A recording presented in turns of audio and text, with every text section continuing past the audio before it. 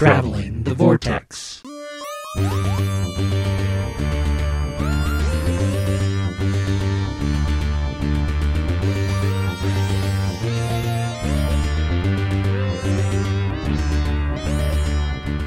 We've joined the Doctor as she travels the vortex and arrive at episode 519. That's the trouble with history. It's never anything like the books. Same with Stephen King movies. I'm Keith. I'm Sean. I'm Glenn.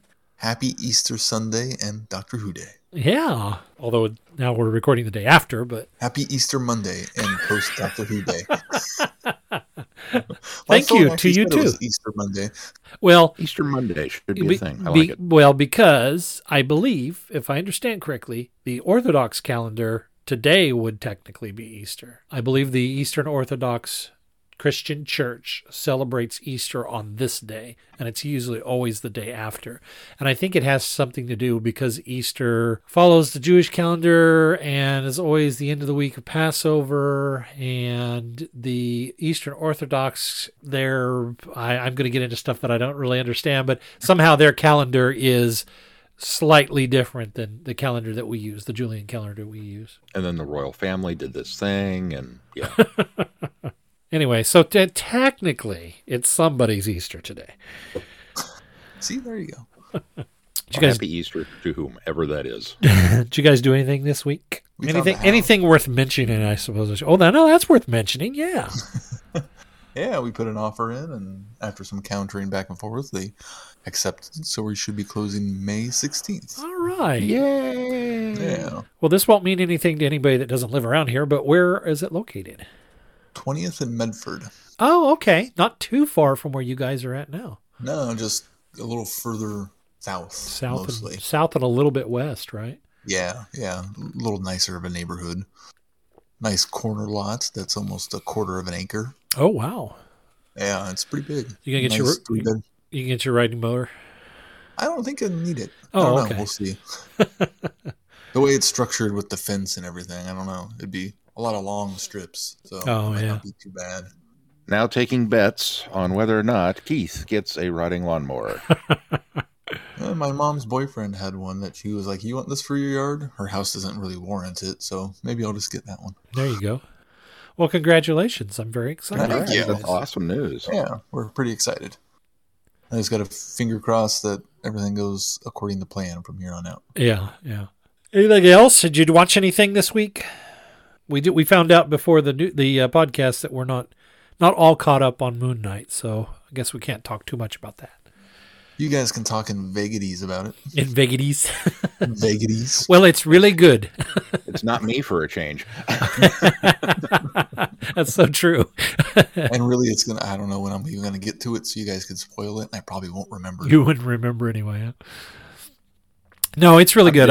I thoroughly like, especially Oscar Isaac's performance. It's really, really well done. And it continues to be. I really enjoy the way it's shot. Yeah. It's beautifully shot. It's very cool. There's a lot of, because of his multiple personality, dealing with this other thing that's in him. Him talking in mirrors and just how they've got it set up. It's really, really cool. I also think they've done a really good job of, dissociative identity disorder. That's a real condition for some people. And I think that they're handling it really well without exploiting the idea of it. And I think it helps that I think I read that they've got a mental health specialist consulting on the stories for them. So it's pretty neat. And and I like that the mystery is continuing and we're getting just enough unlocking of what's going on and what's happening as we go. Because sometimes it feels like, okay, we should know more by now. We're halfway through this series and we don't know much. But with this one, I feel like we've gotten the right dose of everything all the way up until this point. Thoroughly enjoyable. Mason and I watched X-Men Last Stand because we are working our way through the X-Men films. He hasn't seen those. And so we wanted to try to get at least the ones with a certain actor out of the way before we saw Multiverse of Madness. And he liked it. He liked it. I think he felt that. I think he still thinks the second one was better. But As he should. he surprisingly enjoyed this one as much or more than the first one. So It's kind of a train wreck, but I think it gets a worse rap than it deserves. yeah, I don't A lot even. of good stuff there. I wouldn't even consider it a train wreck. I just think it was. I think there was some misjudgment in certain choices, but overall, I think the story still pretty much stands pretty well. I mean, a lot of people are upset that they don't treat the Phoenix Saga the way they've never treated the Phoenix Saga the way the Phoenix Saga needs to be treated. But The biggest problem X3 has is honestly that it's following X2. yeah, it's hard to follow that one up. As an action flick, it's a fine little X-Men action movie. It's not a satisfying conclusion to where X2 left off. Yeah. Yeah. Well, we had a date night of sorts. We had planned to go out and catch Everything Everywhere All at Once, which I'm dying to actually see. As you know, I'm on Letterboxd, which is this wonderful social media site for movies, and they allow you to rank films. And since the inception of Letterboxd in their history, they've only had 3 films that have held the top ranking in regards of narrative film for how well they've been ranked among the denizens of the site. There has been The Godfather, Parasite, and now Everything Everywhere All at Once. It's getting that kind of reviews from the film snobs, and it's like, oh well, all right, I'm dying to see this thing then. And so we had our date night, and we made it, and about 20 minutes in, our phone started blowing up. I was like, oh. And so apparently Shy managed to trip over her own feet and tumble face first into a patio coffee table. Oof. And was being rushed to the ER for stitches. So we had to leave and obviously go, okay, yeah, we're on our way. Right. She's fine. So that's Did how have- those stitches. Yeah. Did have to have stitches. We saw the picture in the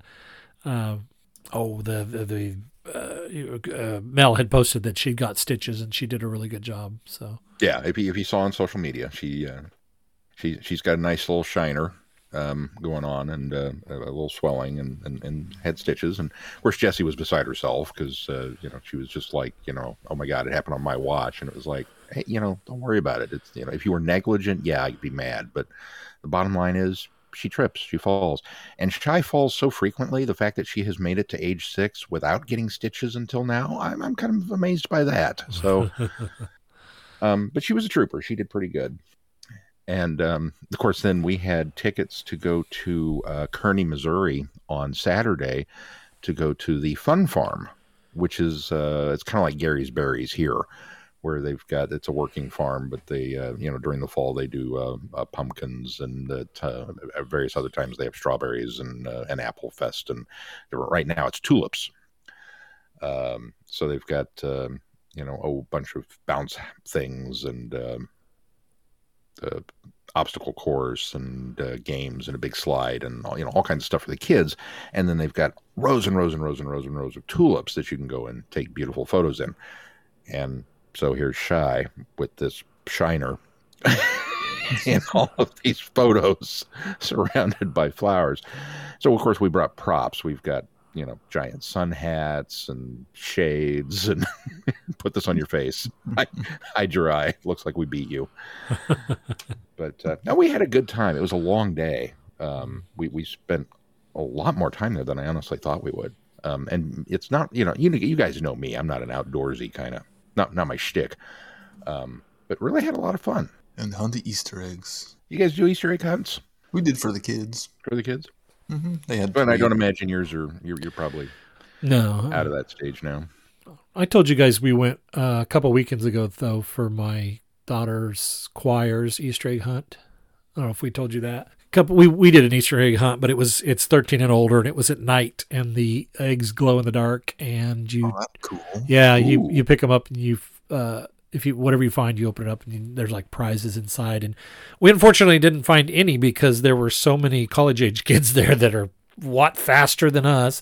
It was a fun it was a fun time, and it's a fundraiser for the schools. That's pretty much, or for her choir department. So that was kind of why we went down there. It was in Emporia, and so that's why we did it. But we did have fun, even though we didn't find any eggs. We had one. We had the kids, all 4 grandkids over Easter morning, and had planned to do one where we were going to go up on the hill here on the corner and hide them. But then, of course, it rained. So instead, we wound up, kind of hiding them around the living room. Yep. And not the same. We were able to squeeze the kids in, the morning one in before the rain started, luckily. And then the evening one with my mom, the rain had long been past, so we were able to get it in between the rain. Nice.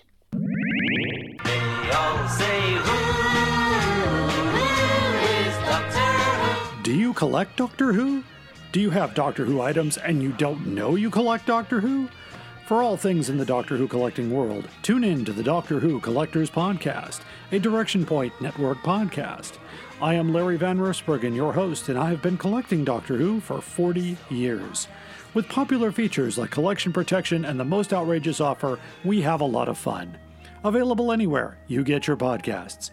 You're listening to Traveling the Vortex, a Direction Point Network podcast. Well, let's move on to our reviews.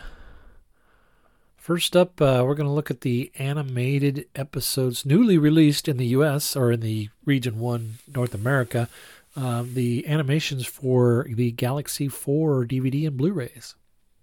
Of course, we aren't going to do. I was just saying, of course, we aren't going to do a synopsis because we've already reviewed the story on the show, and you can go back to that episode and listen to what we thought of the story. But let's talk a little bit about the animation. This is the same studio that did Fury from the Deep.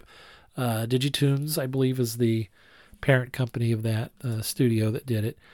And I think this is probably, let me think back, this is probably my favorite animation. Unfortunately, the second to last one that we're going to get, but this was I think this was even better than their Fury from the Deep animation. I liked the really bright colors of this one. Which it actually lends to it. The story. Yeah, Fury from the Deep needed to be dark and have those more muted dark colors. This one works because it's on this foreign planet, and actually it almost feels like and I've always kind of felt that this episode seemed like this, but now even more so with this animation, it feels like an original Star Trek, original series Star Trek episode. Just kind of on the look and feel, not necessarily the story itself, but just kind of the look and the feel and the concept of it. And this made that even more so because it's so bright and colorful. Yeah, the production of it also almost has that. It feels like one of the Daleks movies, kind of that 60s style and sensibilities to it, and the animation really plays into that really well.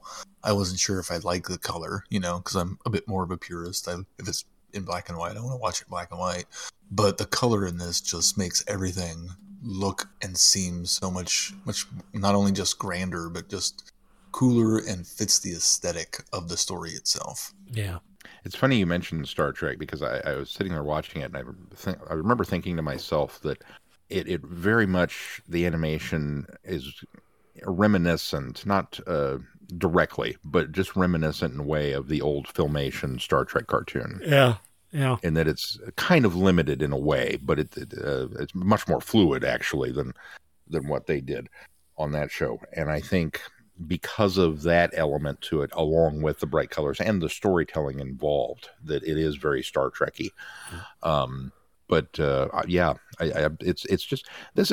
Once again, I'm reminded. I don't understand why fandom at large does not particularly care for Galaxy 4. I really enjoy this story, but I think animation-wise, in many ways, this is a perfect candidate for doing this. I think we've got an alien planet, we've got all these different locales that they could play with. We've got robots, we've got clones, we've got ray guns and laser fights and aliens. I mean, there's just all kinds of stuff that they can go nuts with, and it works.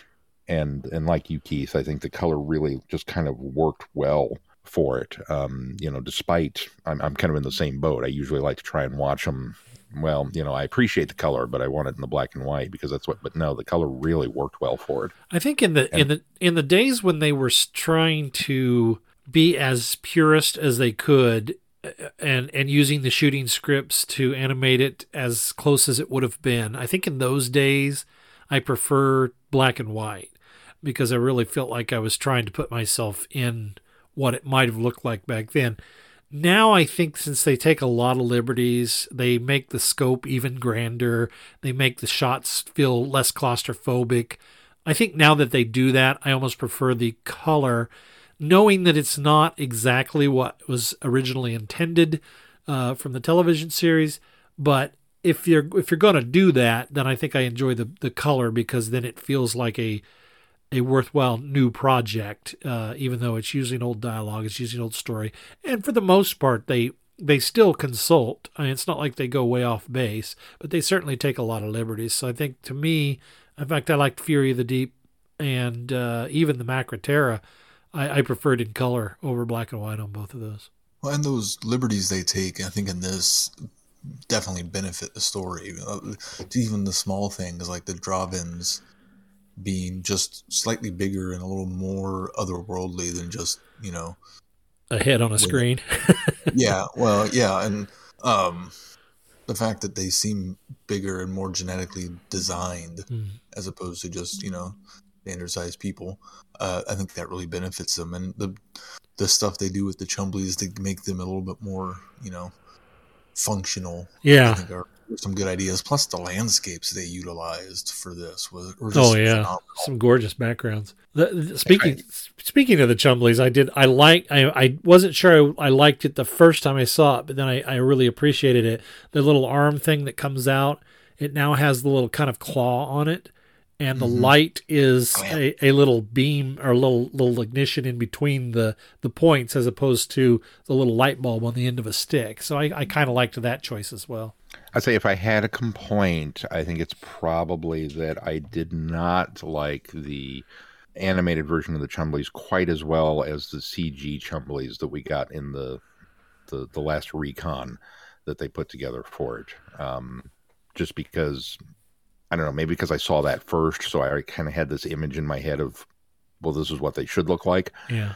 And then animating them this way, the big casters on the bottom, and really kind of, yes, this is what they had. It's like, you could have made them look a little more robotish versus a little less Doctor Who-y, but it's like, what? Okay, was that in the official reconstruction that was truncated, or was that in the loose canon that they did the 3D animated ones? I think that was in the loose canon. Okay, that's what the loose canon. That's what I wondered, because they did do a abbreviated version when they released the one episode that they found, which I think is episode 3. Is the one that they recovered? Yeah, it's Airlock is the one. Yeah, so. And it's on Time Meddler, I think. What was it? It was released with something else.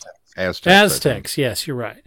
And I remember them having a new construction, but they didn't fully reconstruct the entire thing. They just kind of cut it down and did a shortened version of it. But yeah, I couldn't remember if it was the loose cannon one we saw that we liked the 3D animation. I'm with you, Sean. I think the 3D animation on those were really cool, but I did appreciate what they did here. For me, I think that my only negative about it is the fact that it doesn't do anything for Hartnell's Doctor's reputation of being a grumpy old man, because even when he's a little more upbeat and lighthearted in this, he still has a really scowl on his face the whole time.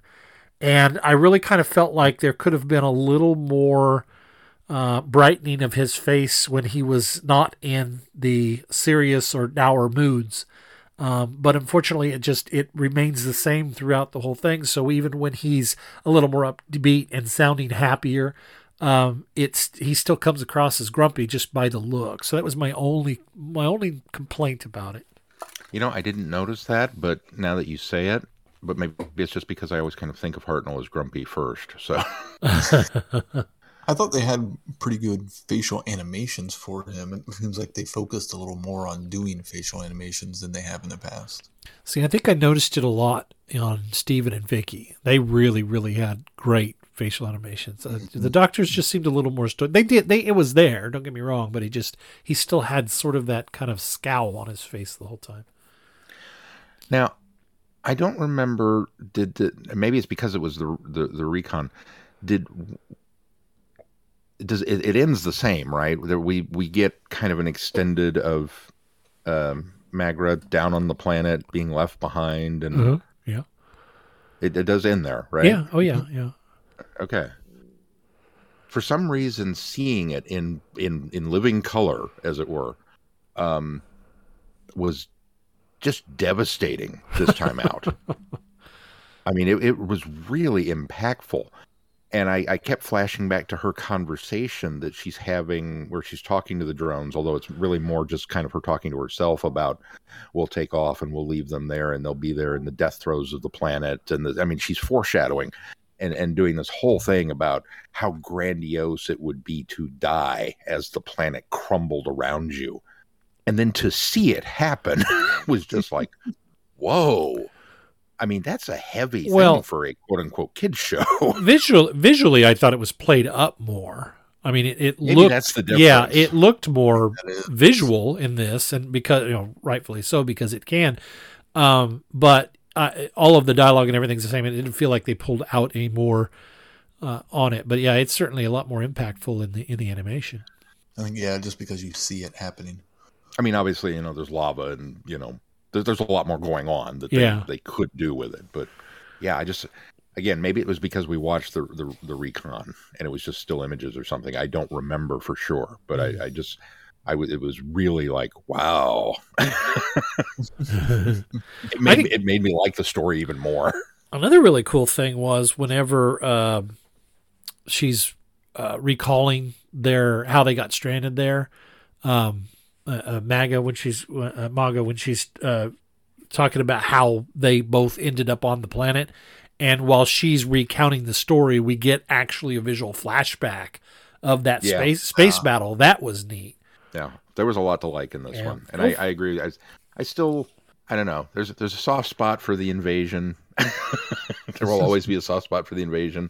I still think probably Moonbase might still be my favorite animation wise, but this is certainly up there. Yeah, I really liked what they did with it. Definitely a top of the list. This episode of Traveling the Vortex is sponsored by Audible. They have audiobooks, they have novelizations, and they have Big Finish. So you can go and try it for free. Here's how. Simply go to audibletrial.com/travelingthevortex. Again, that's audibletrial.com/travelingthevortex. Sign up for a free 1-month trial and dip your toe in Big Finish, and then you will be like us and know what all the hype is about. Again, that's audibletrial.com/travelingthevortex. Sign up today. All right, well, let's move on to the next part of our reviews, the big one we've been waiting for a long time. Legend of the Sea Devils. Sea Devil. In a swashbuckling adventure, the Dr. Yaz and Dan come face to fin with one of the Doctor's oldest adversaries. It's coming straight for us. The Sea Devils. That's impossible. Madam Ching! Pirate Queen! Where's the crew? That'll be us. We don't stand a chance. Yes, did you just stand up like this? You're like a kid sometimes. Thanks. Say hello to my crew. The world has been disrupted. Because of you. Because of what you unleashed. You want to create chaos. It is our time. Man the cannons. The ship is going down. Down!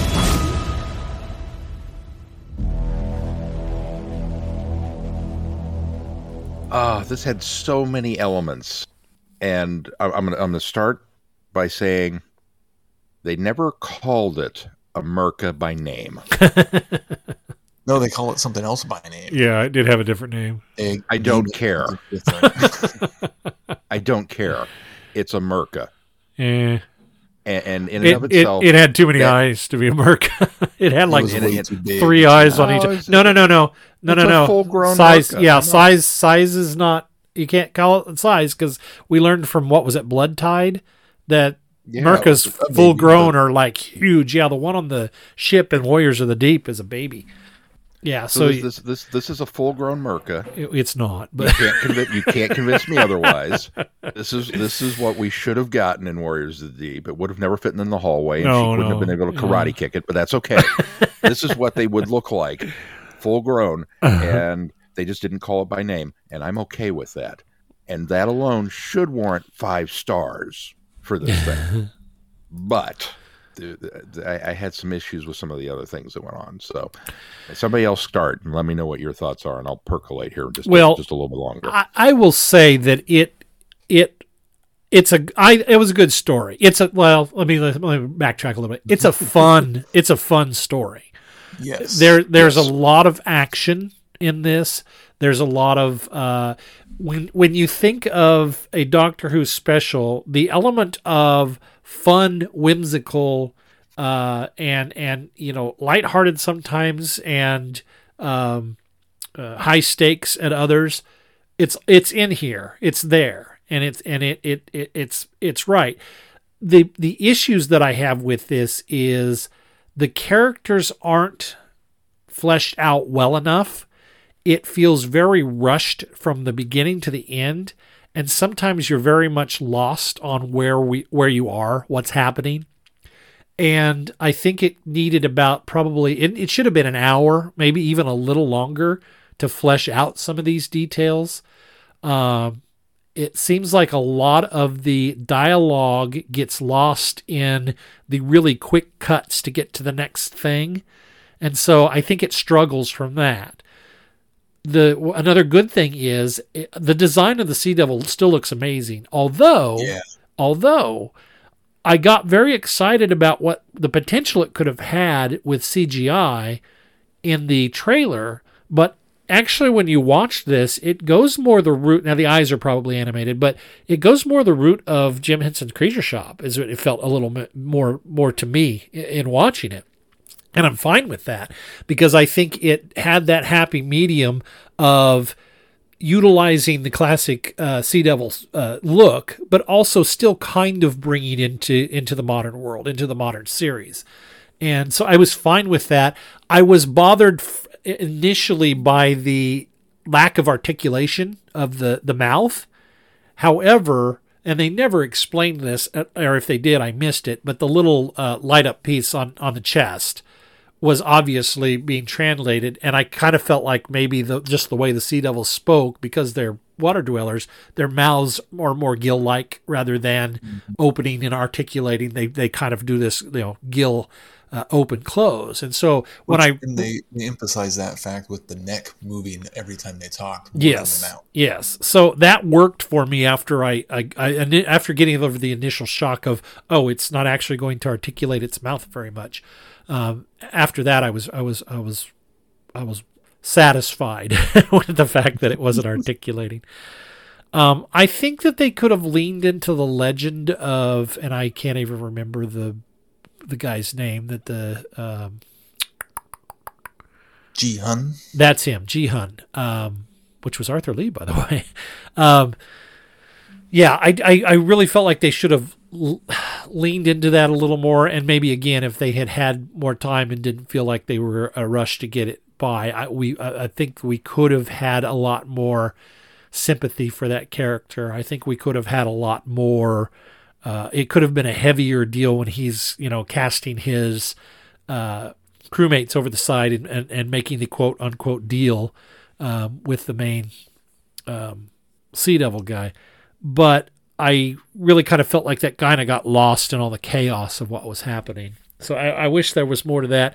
I appreciated the relationship that Madam Ching and Yinky. Was that the other kid? Was that the kid? Yeah. Who they were? I appreciated where they went from with that, but it seemed to go too quick from "you killed my father," or at the very least, "you were responsible for the death of my father," to "oh, you're going to be my mom in the ship." I mean, it that just didn't feel like it was bridged well enough, and so I think that if they'd had about 10, 15, 20 more minutes to kind of flesh some of that out, I don't think it would have felt so rushed and claustrophobic. But I give it pretty good marks. I had a good time watching it. I think it's an enjoyable story. You really have to you have to struggle to kind of pull some of the elements of the story out of there because it's so fast paced. But overall, I liked it. It was a good story. Yeah, I agree with a lot of what you said, Glenn. It's very much a popcorn special where you're just supposed to kind of sit back and enjoy the fun action adventure. I mean, the tagline for the episode is "swashbuckle your seatbelt." So I didn't go in expecting anything heavy or deep coming out of it. So I wasn't disappointed that much at all with really kind of the story that they laid forward, because it's a pretty good use for Sea Devils and characters that we haven't really spent time in a situation we've never really spent time in. Pirate ships have not been a very big thing on Doctor Who before, so the fact that we're also having Asian pirate ships is really, I thought, really nice, and nice diversity inclusion from the history.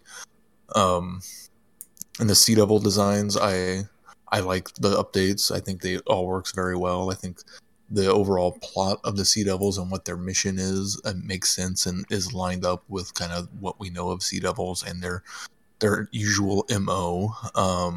I do agree that there are some character things that are glossed over a little too quickly just because they're rushing to try to get everything in. Yeah, from the get-go, I have nothing but praise for the behind-the-scenes and production teams on this episode. The pirate ship was phenomenal. It's not only one of the largest sets, apparently, that they have built for the show, but it's one of the most detailed I think we've seen. I just wish we'd have been able to actually see it a little bit, because it's done in such quick shots. But the big fight at the end was done in a lot of quick shots, which I kind of wish it wasn't. Yeah, well, and that for me is where a lot of this episode falls down, is in the editing. But I'll get there. The ship is gorgeous and so impressive that this is Doctor Who we're talking about, and they built a pirate ship? Really? Yes, really. And it's amazing. The Sea Devil design, which I saw that it's actually, you're right, Glenn, it's not a prosthetic, but it's a head that goes on over the actor. And then I don't know how much of it is animatronic versus CG augmentation to it, but it's a a headpiece. It looks phenomenal. It's a well done update to the original Sea Devil design, and kind of like they did with the Zygons. It's brought it forward into the modern times and just made it work. And what's amazing is they didn't do a complete redesign like the Silurians. Yeah, I like the Silurians. It's not very evocative of the original design, and this totally is. This totally is, and it's just every time the Sea Devil was on screen, my mouth was agape at just how good it looked. And the little voice box is like, okay, yeah, I can get on board with that. I do not have a problem with that at all. I kind of missed the sonic disruptors, but we're doing a swashbuckling pirate thing. Okay, swords, poisoned swords with lightsaber effects. Okay, cool. I can get behind that too. Sure, why not? Because we've established they're all kind of cousins. So maybe this one has evolved slightly differently on this side of the earth. Okay, cool. Move on. The storytelling was great. As you pointed out, Keith, I love the fact that we're doing something different and we're getting a new era. And this apparently, the Pirate Queen is a genuine character from history. She apparently, at one point in time, had amassed one of the largest, if not the largest, pirate fleet that sailed the earth. Yeah. And that's amazing to me. And it's like, yes, but it's one of those that you had to go and look this information up because it really wasn't covered in the episode, because it's just name dropping. And if you know who she is, great.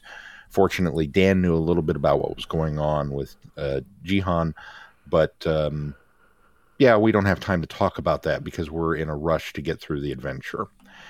And that, again, is where things start to fall apart, is with so much of Jodie's run. We're going to deliver this big spectacle at such a breathless, breakneck pace that we're not going to give it a chance to breathe. And here it is. And just, I agree with you, Glenn. It needed like 10 more minutes to develop who these characters were and make me care about them and what the interactions were that are going on. The relationship between her and the kid, one more conversation between the two of them on the adventure, where she says something and he responds, and you can see him soften about the father thing. Okay, that would have helped that transition there. I don't know. There was just, even the attack at the village is done in such quick cut edits. I mean, it gets the point across, yes, and we don't necessarily need a whole lot there, but it was just slash person down, slash, and it's just boom, boom, boom, boom, boom. And it's very economical and it moves it along, but it happens at such a breakneck speed to kind of set things up. I don't mind that because it's an action scene, but then we never really get off that pace for the rest of the episode. Yeah. And it just, some of these things needed to slow down a little bit. Well, the thing is, it doesn't slow down to let you catch up or catch your breath until the end, when it's unnecessary. I will probably talk about that in a little bit, and I appreciate that they did what they did, but I wanted more of that kind of down moments to kind of, okay, let's bring the action down, let's develop some character, then let's bring the action back up. I think there's a pacing that you can do with that and make it work. But I think that's one of the things that has me excited for Russell T Davies to take back over, is I think he's the only one that got the kind of spectacle, whimsical stories right. Visually, his are edited and paced really well.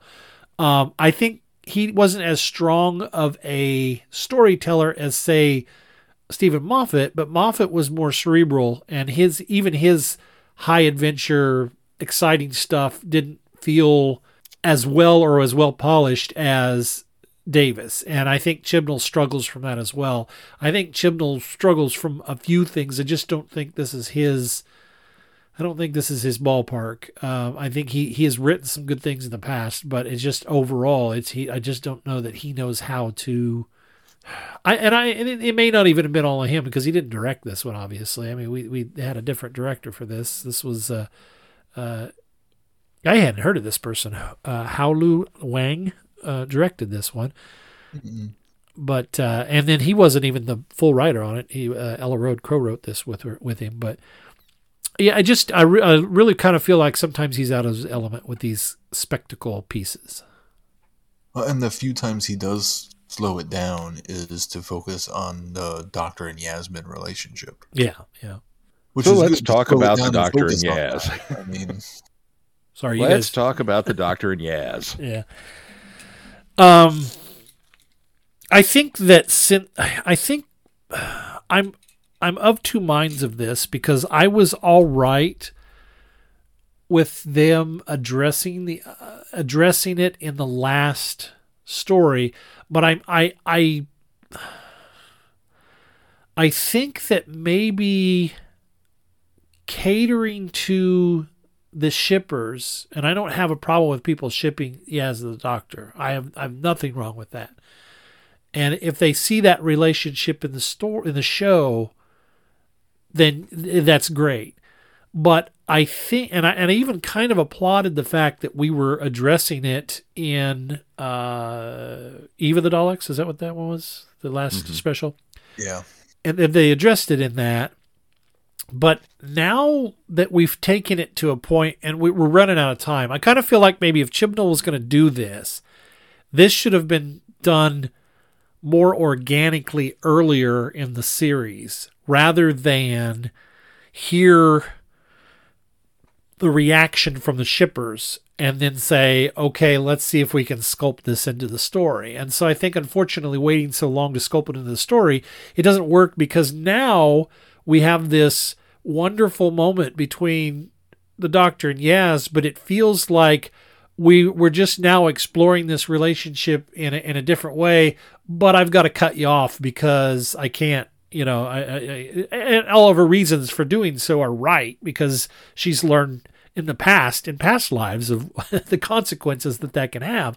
But it just feels like we've got this quick turnaround because we're about to bid Jodie farewell. And so we've got to close this chapter when we didn't really even open it correctly to begin with. We just kind of shoved it in the middle. So I don't have a problem with him having a relationship. I hope nobody thinks that I have a problem with that, or having something between them, or you know, even a love between each other.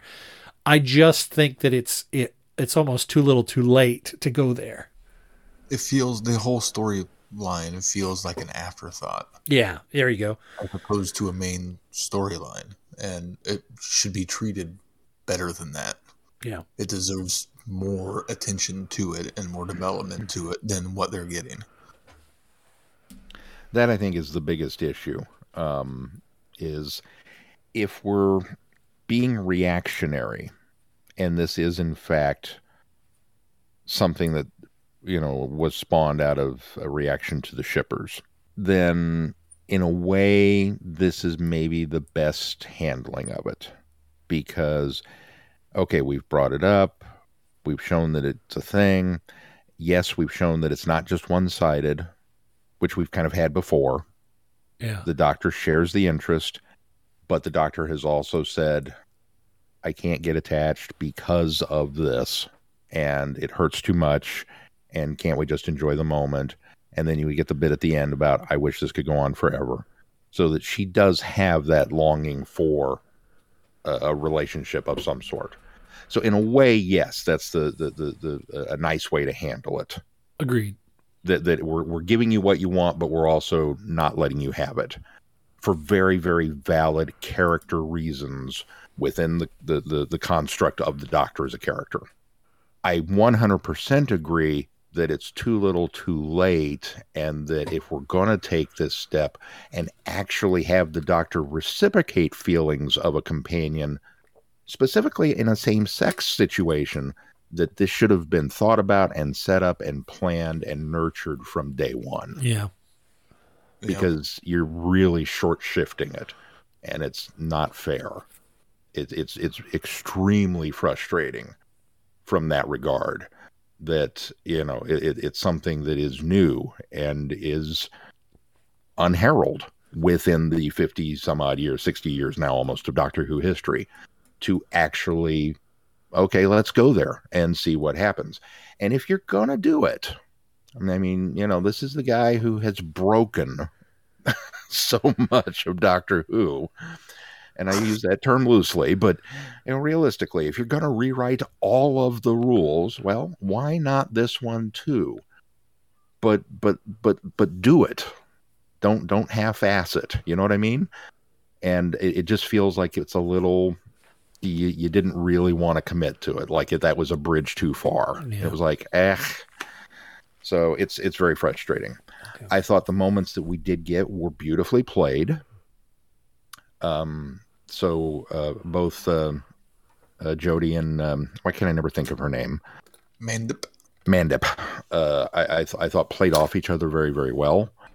And at least on Mandip's case, the longing and the heartbreak was palpable. I mean, it was there. It was very raw, and emotionful there. But it just it also came at. We going back to the pacing, when we did slow down to have that moment, it was an odd transition. That it felt like, okay, here we go. We have to talk about this. This is the elephant in the room, and we're going to address it. But it didn't feel like maybe it was a natural place to have that conversation, because there was still a ticking clock going on. You know what I mean? Mm-hmm. And in some regards, yes, you want that because that gives you the opportunity to get out of that conversation. But it I don't know. It just you want a nice ebb and flow. You want to be able to speed up and have the action scene, and then slow down and have a character beat, and then speed up and have an action scene and slow down and have a character beat. And that's something that RTD does very, very, very well, I think, in his action extravaganzas. And this just didn't quite nail it. It felt like it was kind of shoehorned in there. And then we get the extended scene at the end, which, after everything that had come before, was, I don't want to say a downer, but it was kind of it definitely was a downbeat for the episode to end on. And maybe that's appropriate for the penultimate to, go into a big finale, to kind of give you a breather in that regard. But I don't know. It was just frustrating. And it was that really kind of sums up the whole episode, because there were so many things I wanted to like, so many things that were cool, so many things that were like, oh yeah, they just didn't gel together as a cohesive episode for me. Going back to Mandip's performance, she did such a good job throughout all of this episode, and her facial expressions, not just there and the heartbreak that she had in her face, but just she would convey whole sentences with just a look on her face. Yeah, at points. And even just in background acting, the facial expression she would give would tell such a whole story on all of its own. It was so fantastic.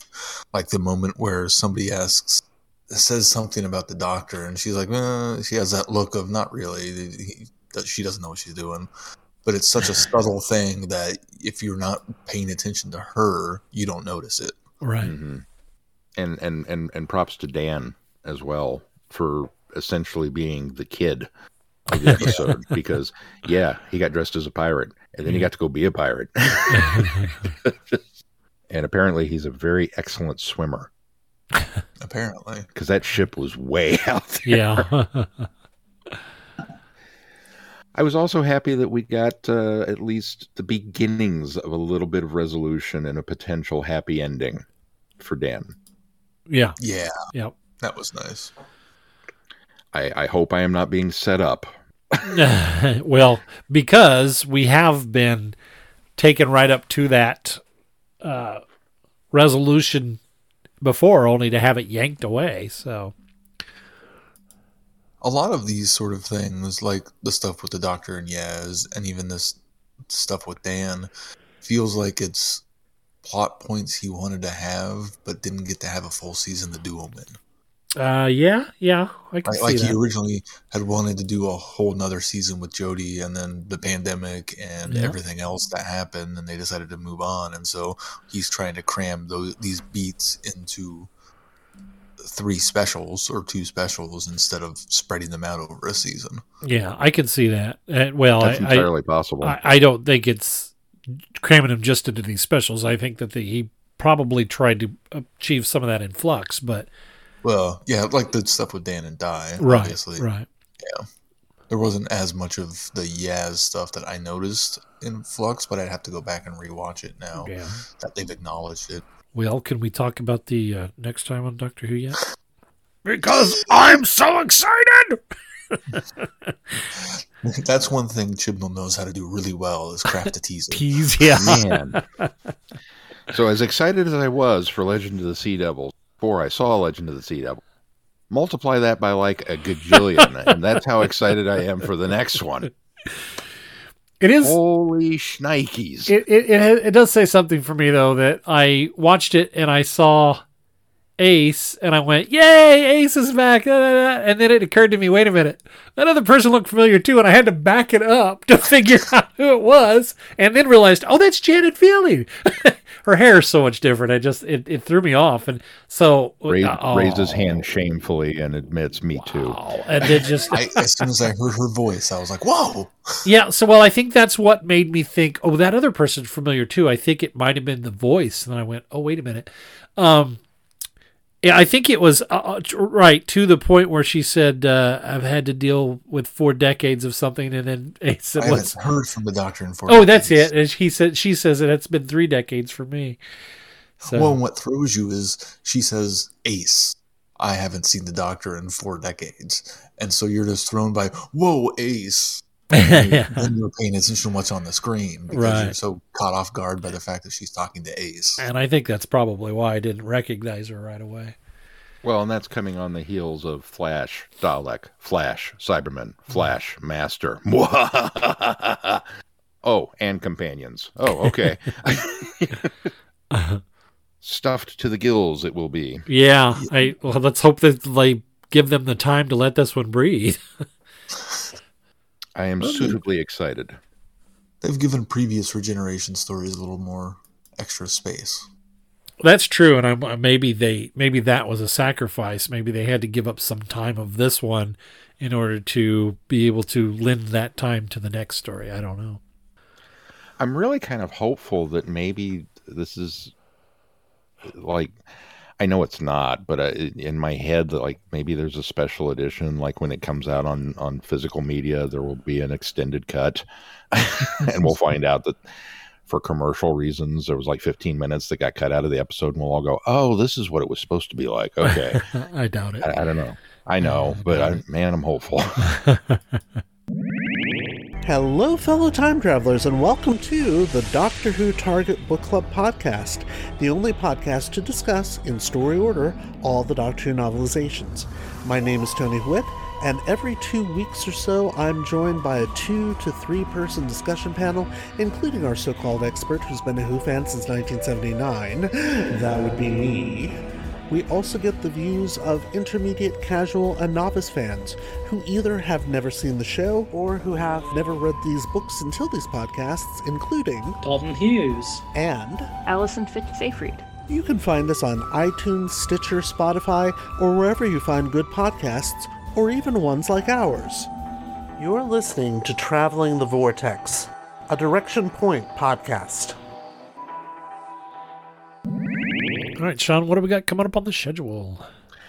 Well, coming up on the schedule, enough of this new episode nonsense. We're going back to the Time War. And we return with The War Master, Hearts of Darkness, all 4 stories in that box set, which is The War Master 5, for those of you keeping track at home. Followed by The War Master Anti-Genesis, which is The War Master 4. So in a little bit of wibbly-wobbly, timey-wimey Vortex boys at work, our standard MO, let's not do anything. Yeah, can't do it simply. And then we're changing things up a little bit, because instead of doing one box set, we're going to cobble several of them together.